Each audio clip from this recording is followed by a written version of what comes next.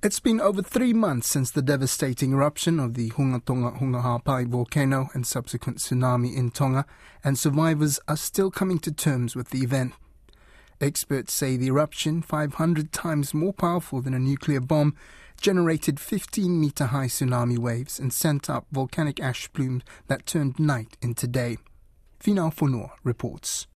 Amanaki Misa, a mental health specialist in Tonga, says the symptoms of post-traumatic stress disorder among citizens in the kingdom are clearly visible, especially in children. Every time there is thunder, kids would cover their ears and run and hide, look for a table or something to hide under.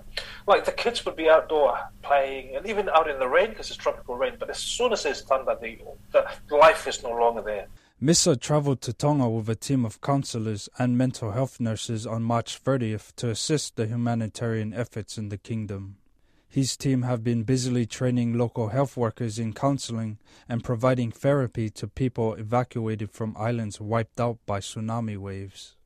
He says the stress of living under strict COVID lockdowns currently imposed in the country are exacerbating people's frustrations and anxieties. The Ministry of Health, they're being cautious, they want to contain the virus, but it doesn't take away the fact that that it's causing a lot of mental challenges for people. It doesn't help, but people understand it's inevitable and they've got to go through it. It's just managing how they respond, getting them to respond appropriately rather than reacting to it and turning into illegal activities perhaps or other means. Peter Paulsen, Nuku'alofa Rotary Assistant Governor, who has been busily coordinating donations from Rotaries around the world, echoed Misa's observations. Paulsen is a British expat and witnessed the volcanic eruption and tsunami from his home, located near Nuku'alofa's waterfront.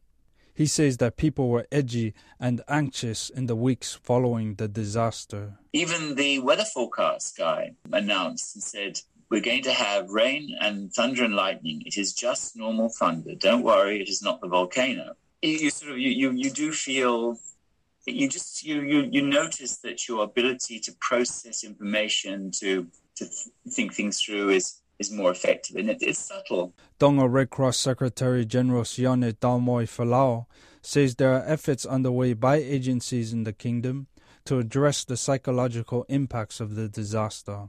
Taumoi Falau expressed his concern in particular with the hundreds of evacuees who have been housed in church halls since the eruption.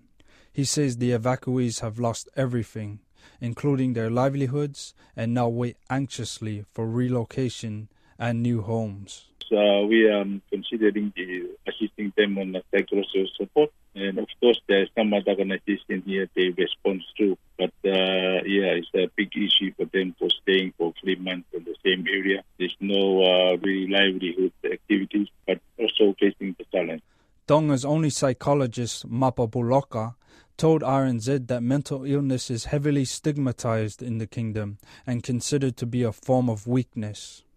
He says that in the last 2 decades, only one person has admitted themselves to the country's psychiatric ward.